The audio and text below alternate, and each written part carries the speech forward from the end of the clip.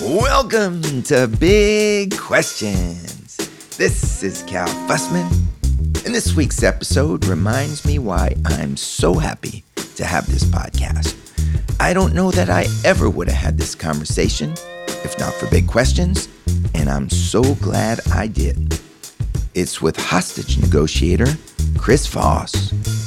Made me think about the use of questions, tone of voice, and body language in a new way. After speaking with Chris, I'm thinking about ways to use words and tone of voice in all kinds of negotiations, even when luggage is misplaced at an airport baggage claim. This conversation has given me a great deal to use in my day-to-day life, and I hope you're able to get the same benefits. By the end of the conversation with Chris, I actually saw myself in a new light. I've never looked at myself as a good negotiator, but listen to Chris. All right, if you're a good interviewer, and you are, that is the fundamental basis of great negotiation. So all these years, I've been thinking I'm a terrible negotiator, and the bottom line is I have these skills. I can apply these skills. You have them and you understand them too, and from our conversation, it's clear to me that you understand.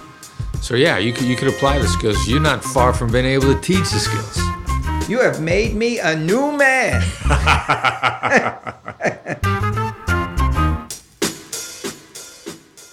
And that's from a guy who worked in the FBI Crisis Negotiation Unit for 24 years and rose to become the FBI's chief international hostage and kidnapping negotiator.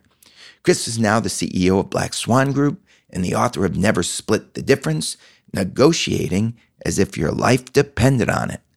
There's a lot to learn from him, and you may see yourself differently an hour from now.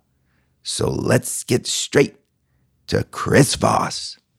Let's pick up where we were right before the mic came on, because we were at an interesting place. I was talking about trying to break the world interviewing record, most consecutive interviews, and it made me wonder, what is the longest time that you ever had to interview or engage in a negotiation over a hostage or in your line of duty at the FBI? Yeah, well, so first of all, if it was going to go over a long period of time, we'd give the other side breaks. I mean, you got to... It's almost like a game where you want to put in, okay, you got halftime, third quarter, or... It's not about coercing anybody. It's more about getting somebody to want to happily tell you the truth. So rapport-based interviewing sounds dull as hell, but it's actually more effective than any other kind of interviewing. I'll get stuff out of somebody. You could waterboard them till they die. You're never going to get it out of them. So if you're going to do that, you want somebody to trust you. You want them to tell you, him or her tell you stuff they never told you before. I mean, you got to give them breaks. Can I get you a cup of coffee? Can I get you a glass of water? You're tired. I mean, it's really, crazily enough, it's about developing a relationship with the other side. They tell you stuff. It goes faster. It's 10 times faster. I mean, I remember finally watching the movie Oh Dark 30 about how they caught Osama bin Laden. And I can remember just always kind of being perplexed as to why it took them so long to catch up with that guy. And when I saw the stupid way the CIA was doing harsh interrogation, I thought, no wonder it took so damn long. This is the dumbest interviewing ever. The harsh interrogation caused us to take longer to find that guy. So if I'm going to interview somebody for a long period of time, I'm going to take it easy on them. I'm going to get stuff out of them a lot faster. This is everything I do. In fact, a general once told me that exactly what you said, that my style is much more conducive to getting the information than waterboarding.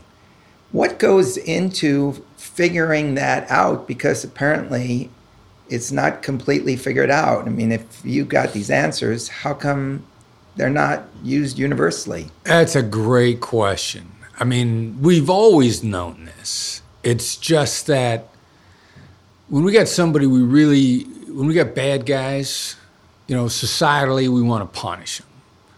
I mean, I think the real reason why the U.S.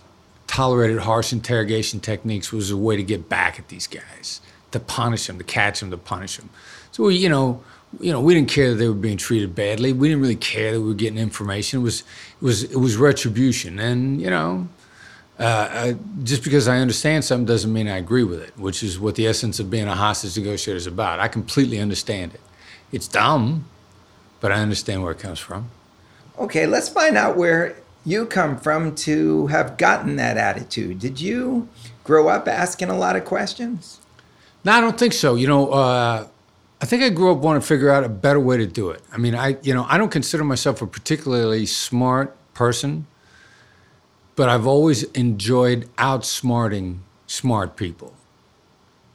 I remember when I went through the FBI Academy, there are 2 legal classes that you take. My goal, since I knew that to be an attorney is to almost automatically get into the FBI, because the FBI loves recruiting attorneys, I knew there were going to be attorneys in a class. The legal classes were going to be a really big deal.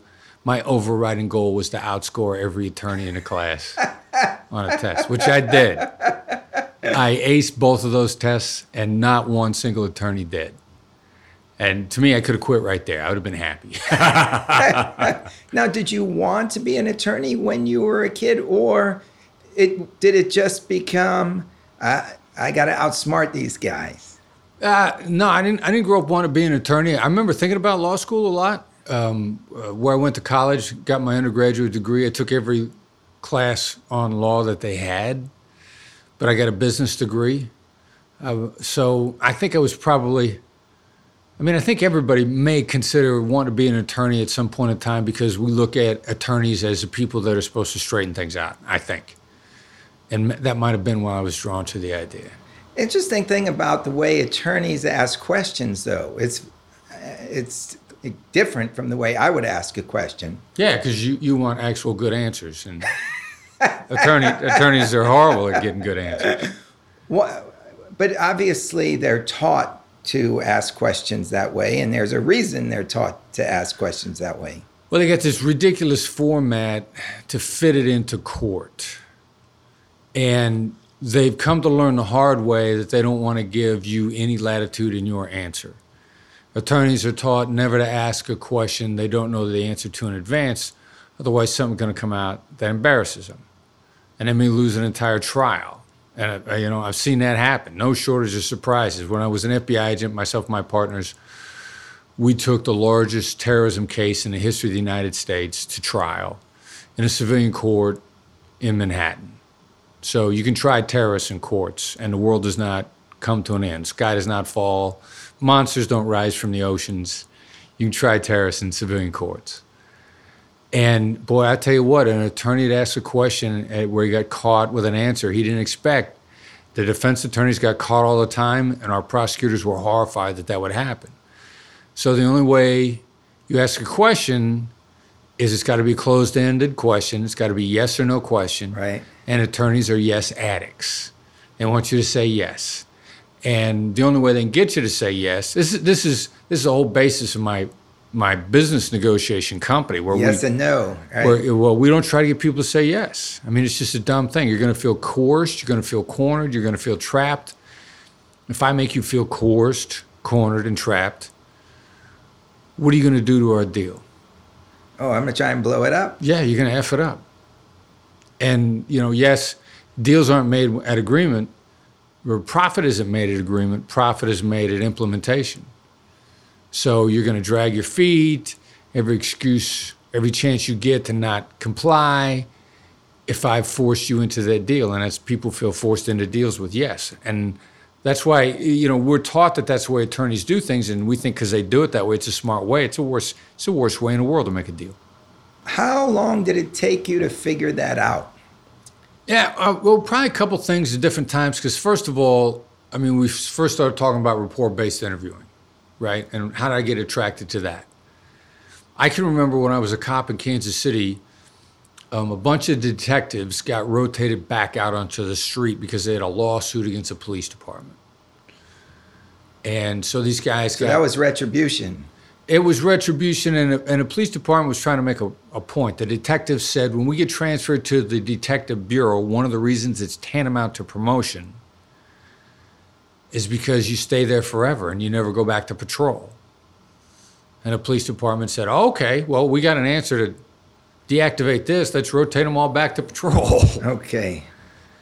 So consequently, I ended up in a car. I remember one guy in particular was phenomenal at talking to people. And he would get stuff out of people and get them to comply and admit the stuff with just this gentle inquiry and just treating people really well. And, you know, most young cops, we become a little bit of adrenaline junkies and want to tell people what to do. And if they don't do what you tell them to do, you make them do it, which then it takes a long time to make somebody do something. Like I can make you do something, but it's going to take a while. And these detectives that show up, and they get the same results in 20% of the time. And I remember watching this guy in particular going like, this guy's working some magic here. You know, this is really cool. And I was blown away by that. What was he doing to blow you away? It was mostly tone of voice. Key. Yeah, and mostly just being nice. I can remember we stopped a car, a tough neighborhood, woman driving, great big giant alpha male in a passenger seat. Now, great big giant alpha males do not let women drive them around. Unless he's wanted. Because if he's behind the wheel, you're going to find an infraction. All you got to do is follow him for a block. And you got him. But if he's a passenger, you haven't got that kind of leverage on him. So we see this car and we're like, all right, here's reasonable suspicion. If we can get it, you know, but this is worth looking at. So we get behind her, we find a violation, we pull her over. Ask them both for ID.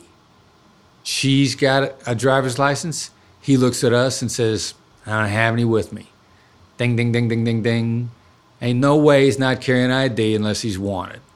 So now, without question, this guy in the passenger seat's wanted. We just don't know what his name is. So my partner, we just ask her, he real nice, he says, come on back to the car, just sit down, you know, just for a few minutes, need your license and registration. So we're sitting there, and he looks at her and he goes, hey, you know, what's his name? As if the tone of voice was, I know him, I just can't think of his name. Right. And she completely suckered, and without thinking, she blurts his name right out. And so he picks up the radio. We had a great computer system. He calls in. He says, hey, run a warrant on a guy. This is his name. He looks to be about 27 years old, probably about 6'3", 225 pounds. See what you got.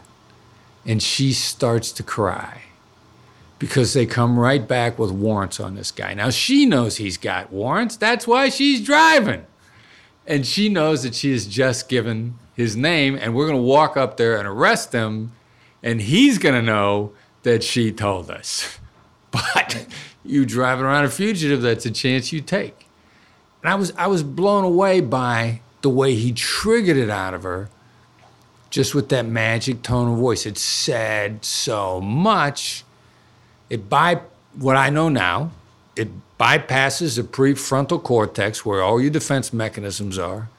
It triggers an intentional emotional reaction in what's called the limbic system, and you blurt stuff out before you know what you've said.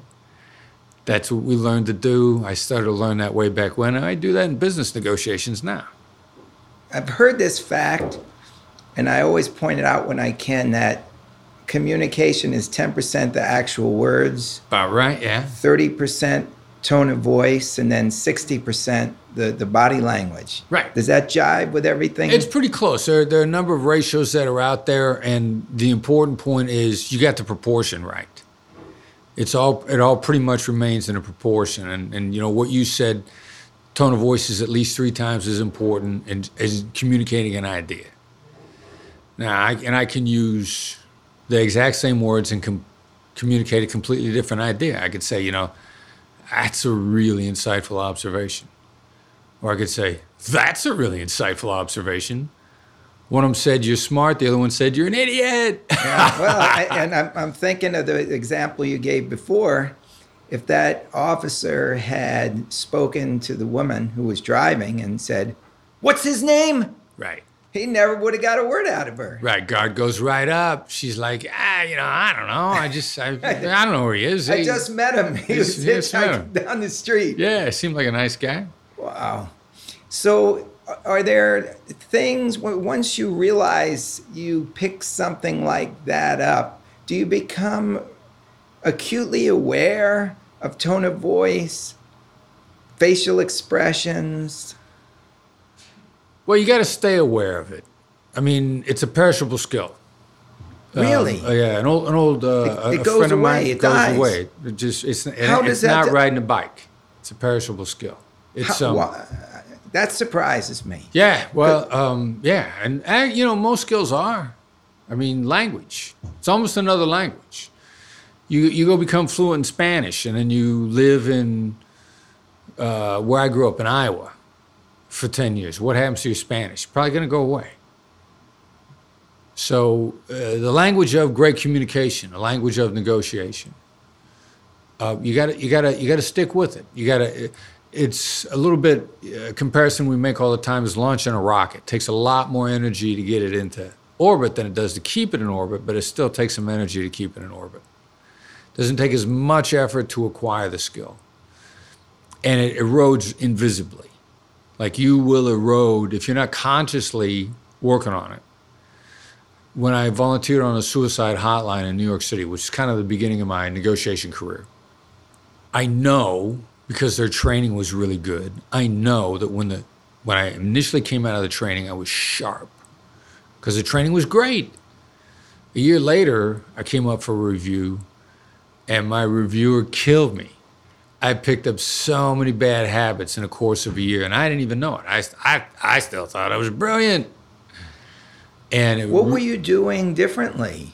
I had gotten out of what we would now refer to as guided discovery into just real directed advice.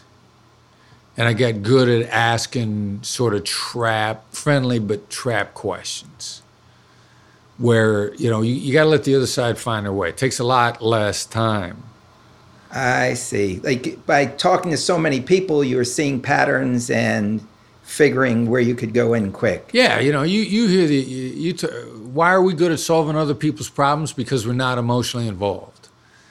You hear somebody's problems, you hear a recurring problem set, you know what the answer is right away, you're just dying to tell the other person what the answer is. And you're probably pretty accurate because you're not emotionally involved. And you're not carrying all the emotional baggage into the situation that they're walking in with. So you can see it clearly. The only problem with seeing it clearly is it doesn't help. Since I started on advice, I'm saying, look, I'm smarter than you. Why don't you be as smart as me? Advice is really bad. What put you in that suicide preservation hotline to begin with? Because I wanted to be a hostage negotiator, and I was summarily rejected. Whoa. All right. How did this all happen? Well, I figured it was easy, right?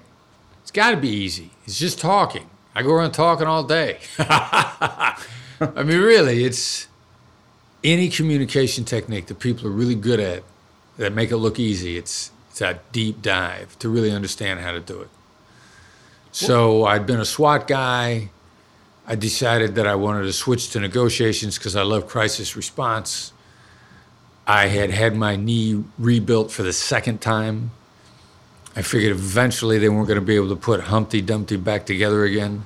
That makes sense. Okay. So I'm like, all right, let me do negotiations. That's easy. I could talk to terrorists. How hard could it be? It was hard. And so what's the step if somebody wants to negotiate with terrorists? What do they have to do in order to get in that position? Well, to get trained, I mean, they got to have a reason to train you. So you have to show some initiative. You have to show that you're not high maintenance. If somebody you should listen to tells you what to do, you got to show you'll do it. So there's two parts to that. A lot of people tell you what to do, you just shouldn't listen to them. You got to be smart enough to know who you should listen to. There's a phrase I saw recently that I really like: never take advice from anybody you wouldn't trade places with. Good line. And I would add to that, or who's in charge of what you want to do. Because they could be horrible at it, but they know what they need for somebody to do good. So they might not be great negotiators, but they know what a good negotiator looks like, and they want a good negotiator working for them. One way or another, they got to be responsible for the outcome, either by doing it or supervising it. And those are the two people you should listen to. But are there steps to somebody who wants to go into hostage negotiation? Where do you start out? Where do you apply? What's the procedure? You already have to be in law enforcement. Okay. Like every law enforcement agency that has hostage negotiators, they come from their internal people. And they're usually the general practitioners, if you will. The people that are on the street or the detectives, if it's a police department. The FBI, you got to be a special agent with the FBI first. And then there's every FBI field office has hostage negotiators. So you got to find out who those guys are, and then you got to convince them that they should take a chance on you. What happened? I guess somebody wasn't taking a chance on you that led you to that suicide prevention hotline. Well, I went to Amy Bondero, who was in charge of the hostage negotiation team for the FBI in New York. And I kind of presented myself. We were both on terrorism squads. And I'm sure I seemed like I was like, ta-da, here I am. And she was suitably unimpressed. She kind of looked down her nose over her glasses at me. Amy's tough New York chick. And she's like, really? You want to be on a hostage negotiation team, huh? She said, you got any background? Like, I don't know what you mean. She said, well, I know you're a police officer. We're on a negotiation team with the police department. I said, like, nope. She said, okay, any crisis intervention experience on a police department? No, not per se. All right, you got a degree in psychology, any background, therapy, anything?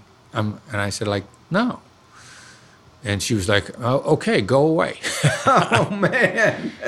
She's like, go away. But you're good at winning the game, so what happens then? Well, I have that rare quality of doing what I'm told by people who I should listen to, which is, actually it's really rare because I said, look, I believe very much in learning and self-initiation. I figure if you work hard, you're willing to learn, you got self-initiation, you can get wherever you want to go, which is pretty much true. So I said, there's got to be something I could do. She said, yeah, okay, there is. She said, go volunteer on a suicide hotline. Now, until you've done that, stop bothering me, go away.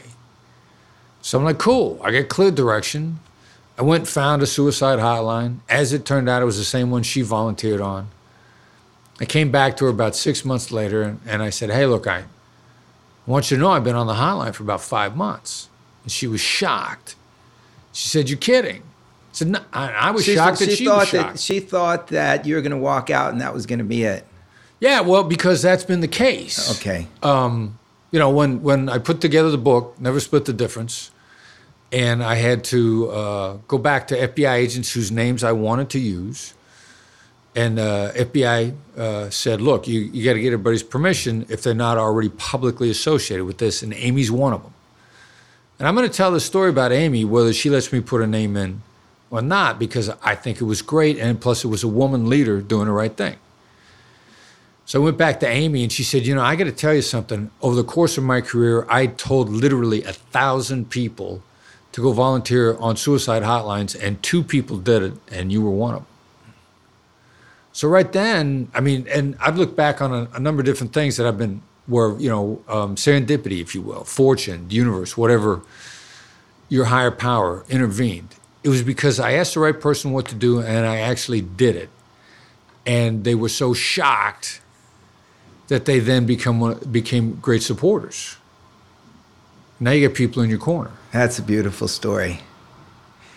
And so what happens at that point? Now you've got Amy in your corner. Right. Where do you go from there? Well, then next time the opportunity comes up for somebody from New York to go to the training at the FBI Academy at Quantico, that mystical place, subject to no shortage of TV shows and movies, from Silence of the Lambs to, you name it, Mine Hunters. FBI agents are always at Quantico. Quantico's a cool place. Quantico really is a special place for a lot of reasons. But you go down to the Academy of Quantico, and you go down, and I knew in advance I was going to be down there for 2 weeks. I didn't know how cool the class was going to be. So in advance, of course, I'm not enthusiastic because while Quantico is a mystical place, there ain't nothing to do on the weekends other than go for a run. You're on a Marine base. You want to go get a meal. You want to get a drink. You know, you got a half-hour, 40-minute ride in front of you if you got a car, and you might not have a car. The base itself is, you know, there's nothing there. They even it's so boring, they got a bar there to try to keep you from going out and getting drunk and driving back drunk. But it's boring. So you go down to the training, and it's the only class the FBI puts on that there are negotiators from outside, people from outside. Every other class you go to at Quantico, it's just FBI agents. But the negotiation school has typically 5 experienced hostage negotiators from across the country, and the reason they're there is they were probably involved in some sort of crazy, horrific situation, and they're going to tell you about it. And there's usually also 5 more from around the world. So you go down there expecting a relatively boring in-service, and you walk in the door, you get introduced to an international community of hostage negotiators, which is kind of cool. Is that a great job, being a hostage negotiator? Well, again, it's what you make of it. So it can be. I was into it.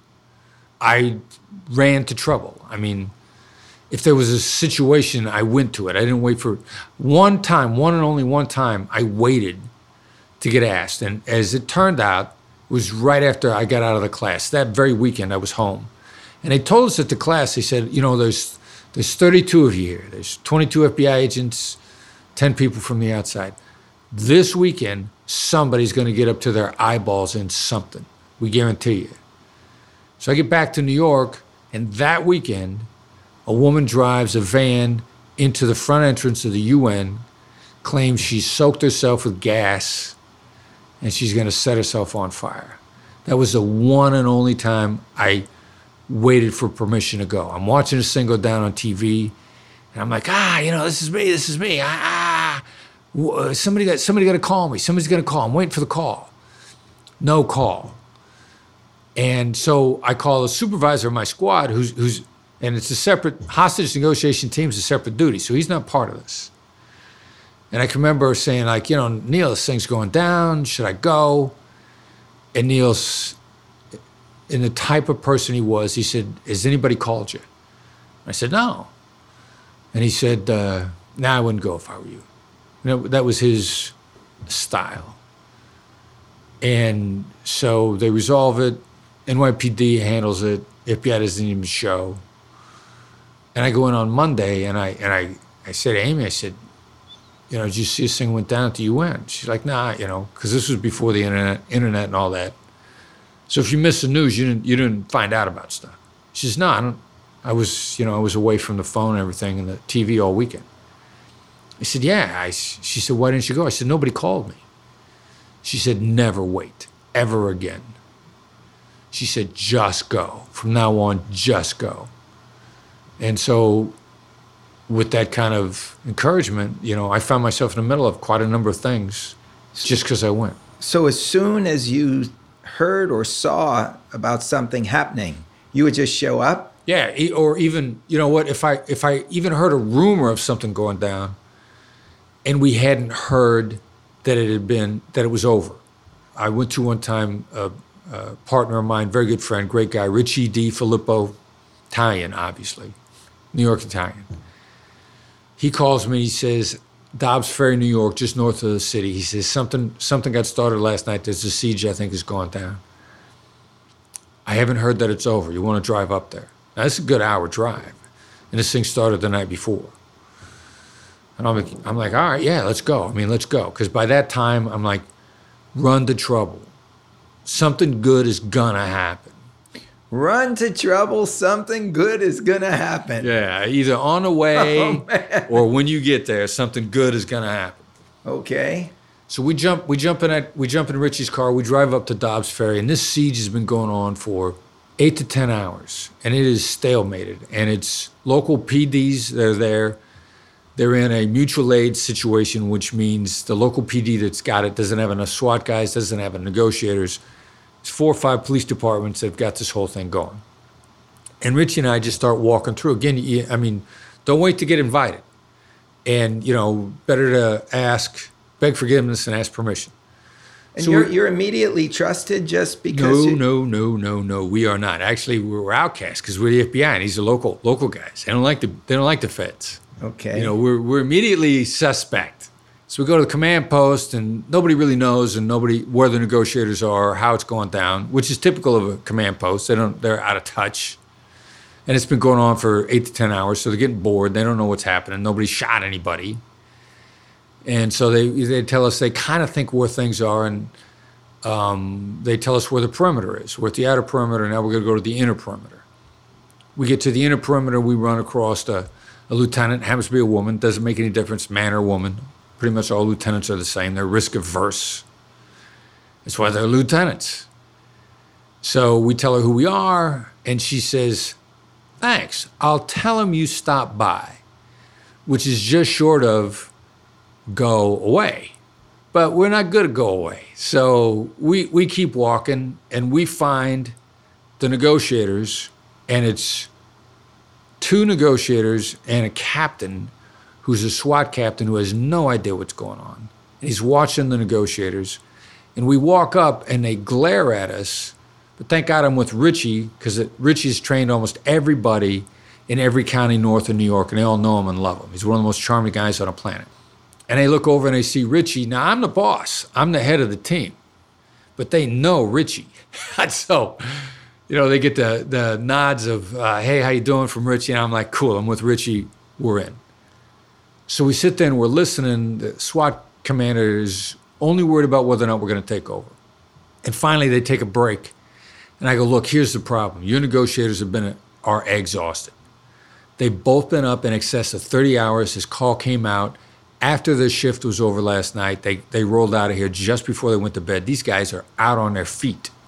So there's 2 things I want you to understand. Number 1, you need more negotiators. Number 2, we're not getting on the phone because he's going to be afraid that I'm going to take over. So I got to say, we are not getting on the phone, but you're out of guys. Where are you going to get some more negotiators? Now, that puts this guy in a bad spot. He's like, I don't know. And I go, well, you got a problem here because your primary negotiator, Chet's falling asleep on the phone. I mean, he can't stay awake now. So we talk with these guys for a while, and he's satisfied I don't want to take over the negotiations. So finally he says, well, we'll put our other guy on the phone and you coach him. So I'm like, all right, but that's it. I'm not getting on the phone. Richie's not getting on the phone. You need to find more negotiators. I got on the phone coaching the other guy, changed the negotiators, perfectly timely. The guy on the inside was a school teacher who had gotten extremely close to a 13-year-old girl who was one of his students, but not inappropriately, but just the fact that she was 13 and he was mentoring her, it's going to look bad. And they found this, it had gotten out, and he was concerned that she was going to accuse him of something, and he was barricaded in his house. He was just darn near suicidal over it because he was going to lose his job, and he was afraid of all these accusations, which he was not guilty of. But it doesn't matter, because once those accusations are leveled in the community, you're done. Right. So we start coaching the negotiations, and then the guy's uncle is at the scene.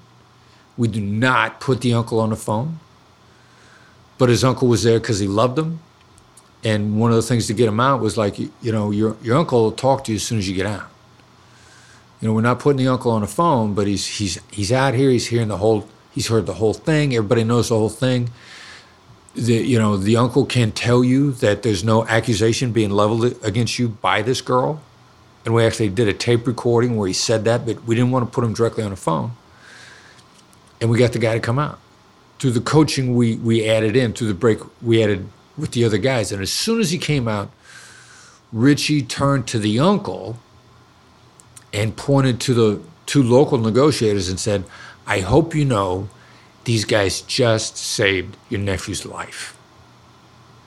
Because the other thing we need to be really careful of at that point in time, we didn't make it look like we changed the dynamic by showing up.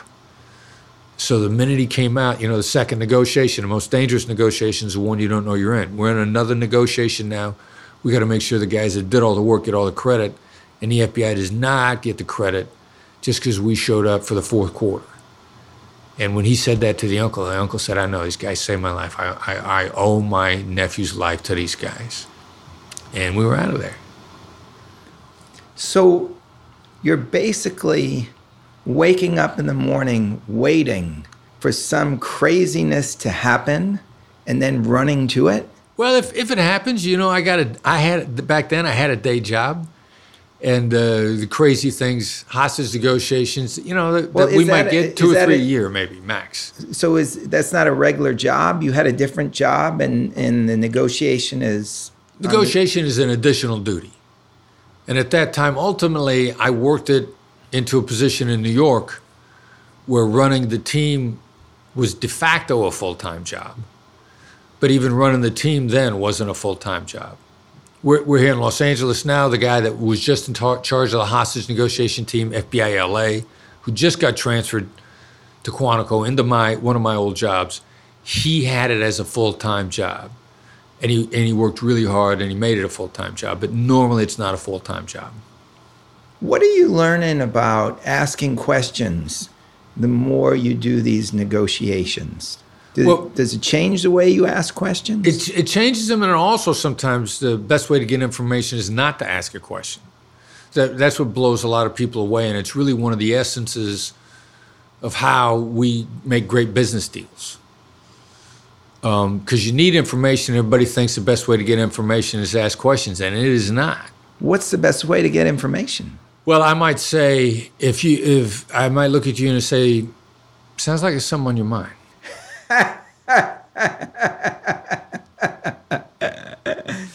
Okay. See? Yeah. Yeah, and I'll give you a great analogy because among the people we coach are real estate agents. And we're working with a guy here in town doing a lot of coaching, Steve Shull. Real estate, there's plenty of real estate transactions here in Los Angeles. So open house scenario, one of the brokers that we're coaching. Typically, you walk through an open house, there's an agent is sitting there, they call sitting the open house. And they let you walk around, they get your name, they sign you up, and they try to give you a little bit of room. But then they're going to say, what'd you see that you liked? They're going to ask you a question. If they're smart enough, it's a what or a how question. Those are the best questions typically to ask. They're deferential. There's great power in deference. So they typically say, what'd you see? What'd you see about the house you like? We taught them to say, seems like you saw some stuff you liked.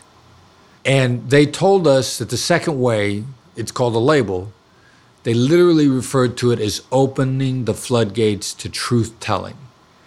Because you ask somebody who's a little guarded, what do you think? What'd you see? They go, well, it's okay. They give you a little bit of an answer, but not enough because the question makes them guarded, causes people to raise their guard. And they would say, seems like you saw some stuff that interests you. And they'd go, yeah, we saw the living room and the kitchen, and we're thinking about doing this in the kitchen. And we looked at the bedrooms, and we're thinking about having kids. And that's why she said floodgates of truth talk. That 2mm change, again, bypasses the prefrontal cortex, which is where all the defense mechanisms are, and bangs right into another part of the brain and starts getting spewed out the mouth. So did you go back and study psychology to understand how the brain works in order to get the most out of your questions and comments? We didn't study psychology back then. We studied behavior more. We're looking at behavior. We're tinkering with this all the time. We're constantly looking at it. And the crazy thing is now, neuroscience backs up what we're talking about. Psychology was always just like a bad, rough fit. I mean, psychology, in my estimation, before we had neuroscience, is like psychology is like trying to figure out what's going on in another room when you can only hear what's being said and you can't see what's going on. I mean, if that's your only way in, because now we can see what's going on in the brain. And psychology was built when we couldn't see what's going on in the brain. So you're making a really rough guess. And, I'll give you a great example and how easy it is to misunderstand. Because I can remember once I was dating a female FBI agent. And in a point in time where we were getting rather passionate, she discovered the gun that I was carrying at the time. And I happened to be carrying a very compact 9mm. And she found my gun and she, in a really loud voice, said, "Oh, it's so small." And I remember I said, "You live in a condo and don't say that so loud because if they can hear through the walls, they're going to get the wrong impression." Psychology. We're going to misinterpret things. And that's what psychologists were faced with. But now with neuroscience, you can see in the brain. I mean, I can experiment with stuff and I can watch how your brain reacts. And neuroscience has backed up hostage negotiation every step of the way. How did human behavior come to you? How was it taught to you? I don't know. I mean, a little at a time. I probably first started studying it on the hotline. They brief you on the hotline. You walk in, everybody has their misconceptions, principally based on what we've seen on TV or the movies, right? So you go to the hotline, and right off the bat, they say, you're limited to 20 minutes per person. What? Exactly. With somebody who's suicidal? Exactly. And they say, on top of that, if it takes you 20 minutes, you're doing it wrong. So a hotline is just an application of emotional intelligence. And if you apply emotional intelligence to the negotiation, you'll be done fast. It's insane. And that helped. I mean, actually dialing in to somebody that quickly with emotional intelligence, it's shocking how quickly you can resolve things. Hostage negotiations take less time than business negotiations. Hostage negotiations have less shouting and yelling and name-calling than business negotiations. And typically, in my company, several of us coach negotiations besides train it. Our main coach is this guy named Derek. He's brilliant. I called him the other day and I said, "Have you coached anybody on any deal, any specific deal, longer than a week?" And he said, I don't think so, but I absolutely know no one's taken longer than 10 days. Now, people come to us with negotiations they've been struggling with for months, up to 18 months. And you follow our coaching, we'll have it resolved typically in 7 to 10 days. What can everybody learn about negotiating through what you've learned, but for them to use in their ordinary life? Yeah, are there basics? It's going to sound boring. I mean, like, be genuinely curious, no matter how crazy the other side is. That sounds boring as heck.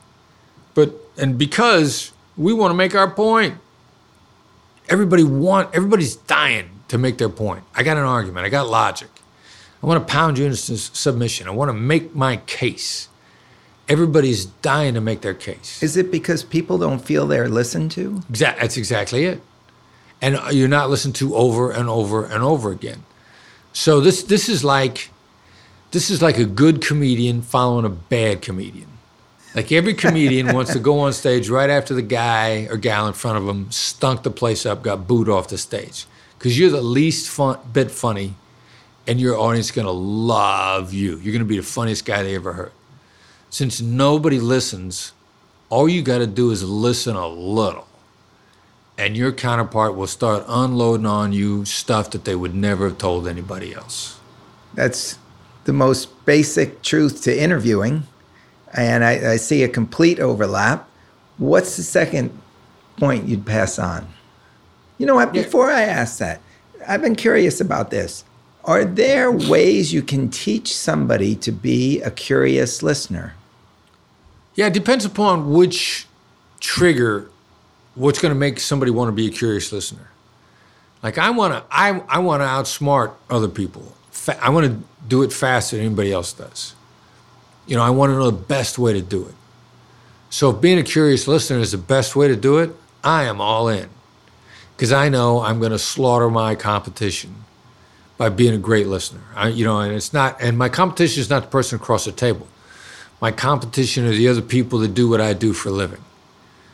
Or, who's ever trying to be me, not who's trying to deal with me. Those are two different things. and I want to get deals faster. I want my company to be famous, and we are, for resolving situations that other people have given up on. I'll go back to Derek. He recently coached an insurance settlement negotiation that 3 attorneys had refused to take. And our client had told us that one of the 3 attorneys was even an ambulance chaser. She described an attorney like that because she was desperate. They all told her, you got nothing, you're never going to settle with the insurance company. It was 2 weeks to the statute of limitations before the insurance company had to settle. Not only did they have less than 2 weeks to go, it was December 14th. Who does business in December? Nobody. She came to us and she got resolved for in excess of what she was hoping for. She was hoping for $10,000. She got $35,000 out of the insurance company, and she settled it starting on December 14th, and it was finished before December 26th. Emotional intelligence, crazy magic stuff. Okay, so let's put the pieces together here. We got the acute listening, and it also sounds, from what you're saying, you're not looking at this as like a macho brawl, me Right. against them. Right. You're looking at this in a very different way. What is that way? There's an old saying from Goldman Sachs called greedy yes, but long-term greedy. Like, if it's a macho brawl, I can maximize this deal and you'll never deal with me again. Or even if you do, you're going to try and get me back. You're going to be vindictive if we have an ongoing relationship. Every subsequent deal is going to be less profitable. And, they say do something right, 3 people know about it. Do something wrong, 12 people know about it. If I've treated you bad, you're going to be bad-mouthing me all over the place. Yeah, it was horrible. It was painful. I didn't like him. The only reason I'm doing business with him is because I have to. Boy, the minute I get a chance to do business with somebody else, we're switching out. And so you're like, I'm just envisioning terrorists sitting around talking about you, saying, that Chris. He's not a bad guy. He's not a bad guy. And we actually get that response sometimes too, because if we're working on kidnapping internationally, it's going to be a while before we catch up to the bad guys.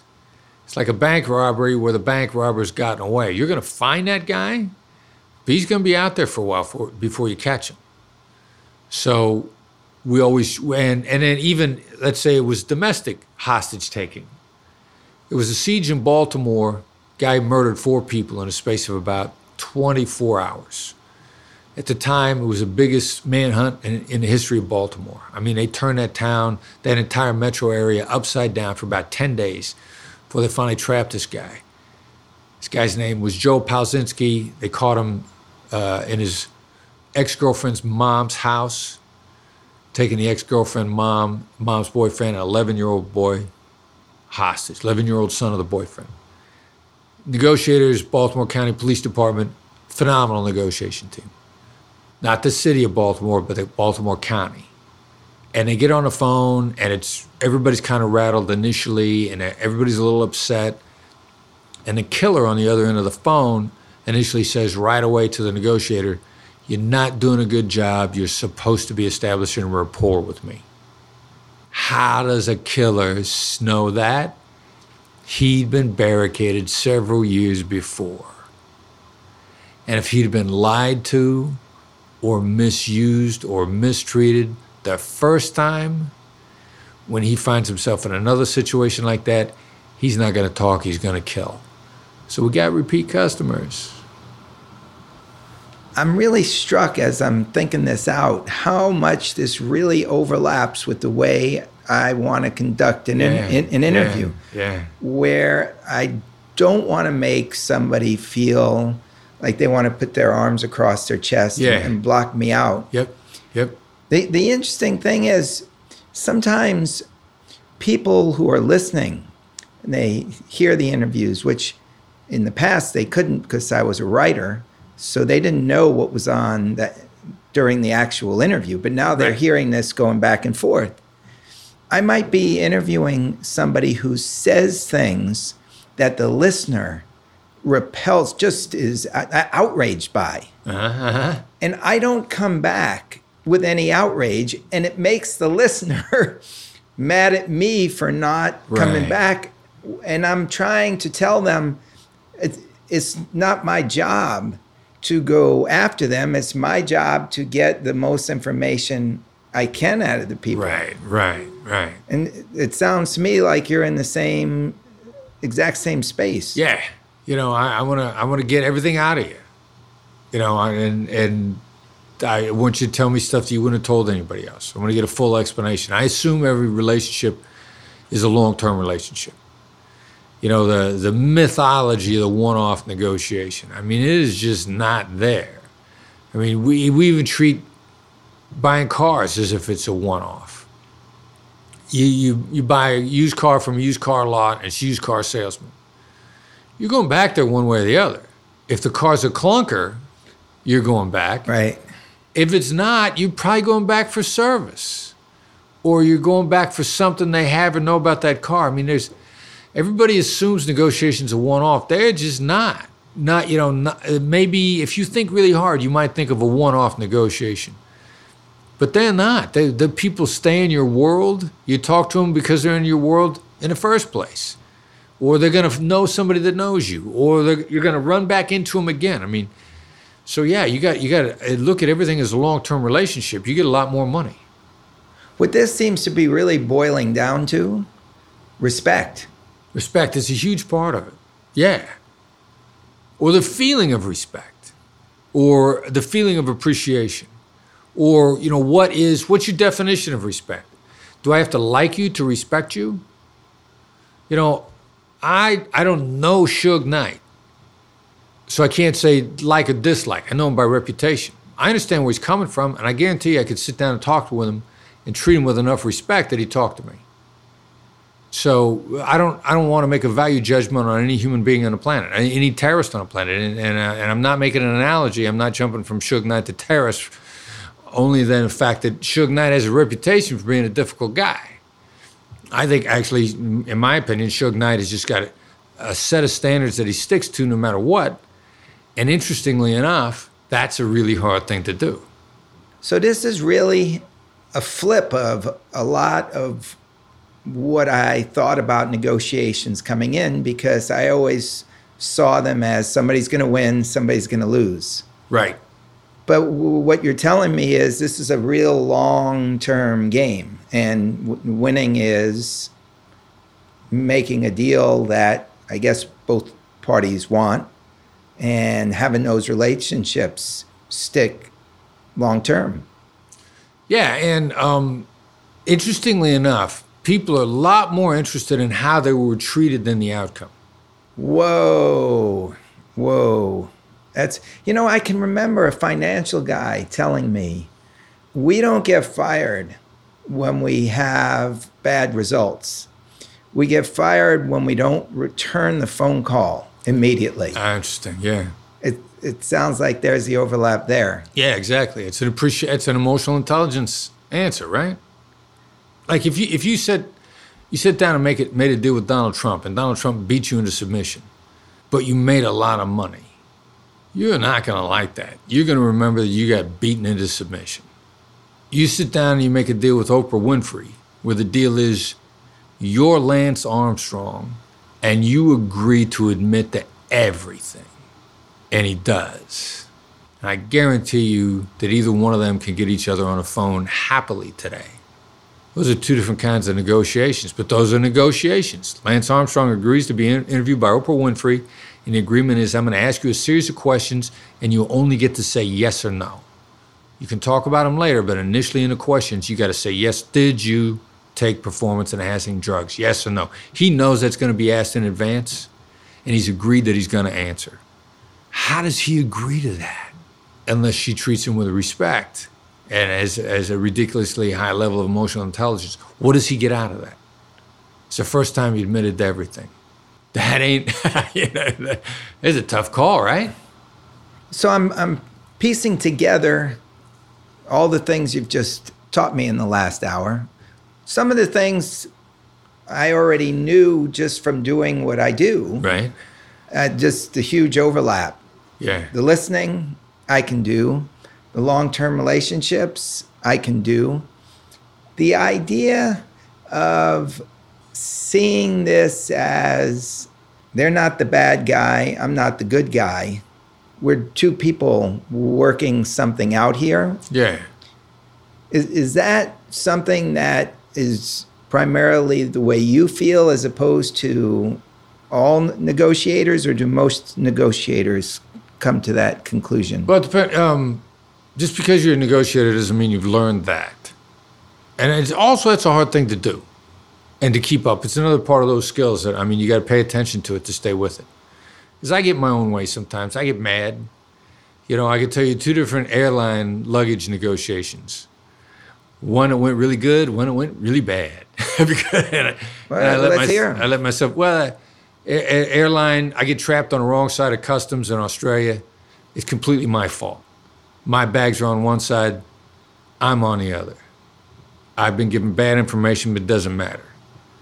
I woke up to the airline lost luggage people, and I got I didn't retrieve my bags from customs. I was told they're going to be checked all the way through. This lady says, "This is just like in Los Angeles. You got to pick up your bags and you got to carry them across yourself. You know better than that." And then she goes back to her magazine. Oh, man. And so I got enough sense. I get out of the office because I'm getting mad and frustrated, and I'm worried about getting stranded because it's my connection. I'm worried about wearing the same clothes for 5 days. But fortunately, I get out of there, I get myself back under control. I go back inside, and I just hit her with a little tactical empathy. What's going through her mind? Every single word that comes out of my mouth, what's she really going to think? That I am the dumbest American in the last 75 years. So I walk back up and I say, "Look, I'm here to sign up for the Stupid American of the Day award." Oh, man. And I find out the mystical door I got to get to, and I got to negotiate again when I get there. It was like the door at the Wizard of Oz, where you ring the bell and they don't even want to come out. You don't even know what's on the other side of the door. But as it turns out, I use a line again when I run into those people. Only now, instead of Stupid American of the Day, I ramp it up a little bit. I'm Stupid American of the Year. And I end up hanging out in a coffee shop for 30 minutes where this wonderful lady knocks herself out. Airline personnel goes to customs, goes and finds my bags in customs, walks them through customs for me, meets me back at the door while I'm drinking coffee for half an hour. Just your change of tone. Tone of voice and initial approach. Now, I got another airline story where they lost my bag and tried to tell me that they didn't lose it and that the delivery service company had it. And I got to tell you something, I had trouble keeping my anger under control. And I was like, I want to speak to a supervisor, give me it. And that just went bad. And I didn't pull myself out of the tailspin in time. And ultimately, in a longer negotiation, I got it kicked up to central baggage, and they resolved it for me. But when I approached those baggage people at the airport the first time through, they are battered children. And anybody come into their office who is not upset and yells at them, and you give them a whiff of that same stereotype, and you are in trouble. And that took me 3 or 4 days to pull out of that tailspin based on my first interaction with them. So a lot of this it really goes back to what you were saying about this being a skill that can evaporate if you're not really paying attention to it. Yeah. I think that's my biggest takeaway of the hour, that these are things you've got to pay attention to in the conversations you have with your kids, when you're negotiating with them, and with your spouse, with your friends, to see it more in normal life situations. Yep. Because same principles apply. Yeah, 1,000%. And then just by doing that every day, you're going to be better when they lose your luggage. Yeah, and the key to keep it up is make it fun. Like because you're not going to keep up on something that's arduous. So if it's fun, if it's interesting, if you're actually kind of interested, if you want to make that customer service or baggage claims person feel better than they felt all day. If you can find some secondary gain like that, then it ends up being a lot of fun, and you end up with some cool stories. You end up with some fun stories. I'm going to try this stuff out. And I'm going to get back to you. Excellent. Who knows where this is going to take me? I hope I would never have to be in the situations where you ended up. It's hard for me to imagine applying these things in real life, mundane life, like going to the used car dealer when you're dealing with a kidnapper. Yeah, right. I guess that's why we have negotiators, so to keep the personal out of it. Yeah, exactly. Because the personal gets into it so easily. So a big part of this I'm walking away with is just pushing the anger off the table, whatever it is, and just kind of seeing it as like a respectful game. Yeah, good. That's a good phrase. Exactly. Yeah. As long as if you're a good person, as long as your motives are good, then you can. If you're not trying to beat somebody, a lot of women don't buy negotiation books because they don't want to be the stereotype of the typical hard bargaining negotiator. One of the things that's been really interesting that we found is when I've asked women, look, I'll stand up in front of a group of 300 men and women, and afterwards, if we're selling books, we'll sell 60 books. If I stand up in a group of 300 women, and afterwards, and we're selling books, we'll be lucky if we sell 20. And I've gone back and forth about it, and I've talked to a bunch of women executives, and they're like, the stereotype of the typical male negotiator is this loud, threatening, arrogant, relationship-destroying human being. And if there's a gender difference, one of the things is we don't want to be that guy. This is the exact opposite of everything you've passed on in the last hour. What do you mean?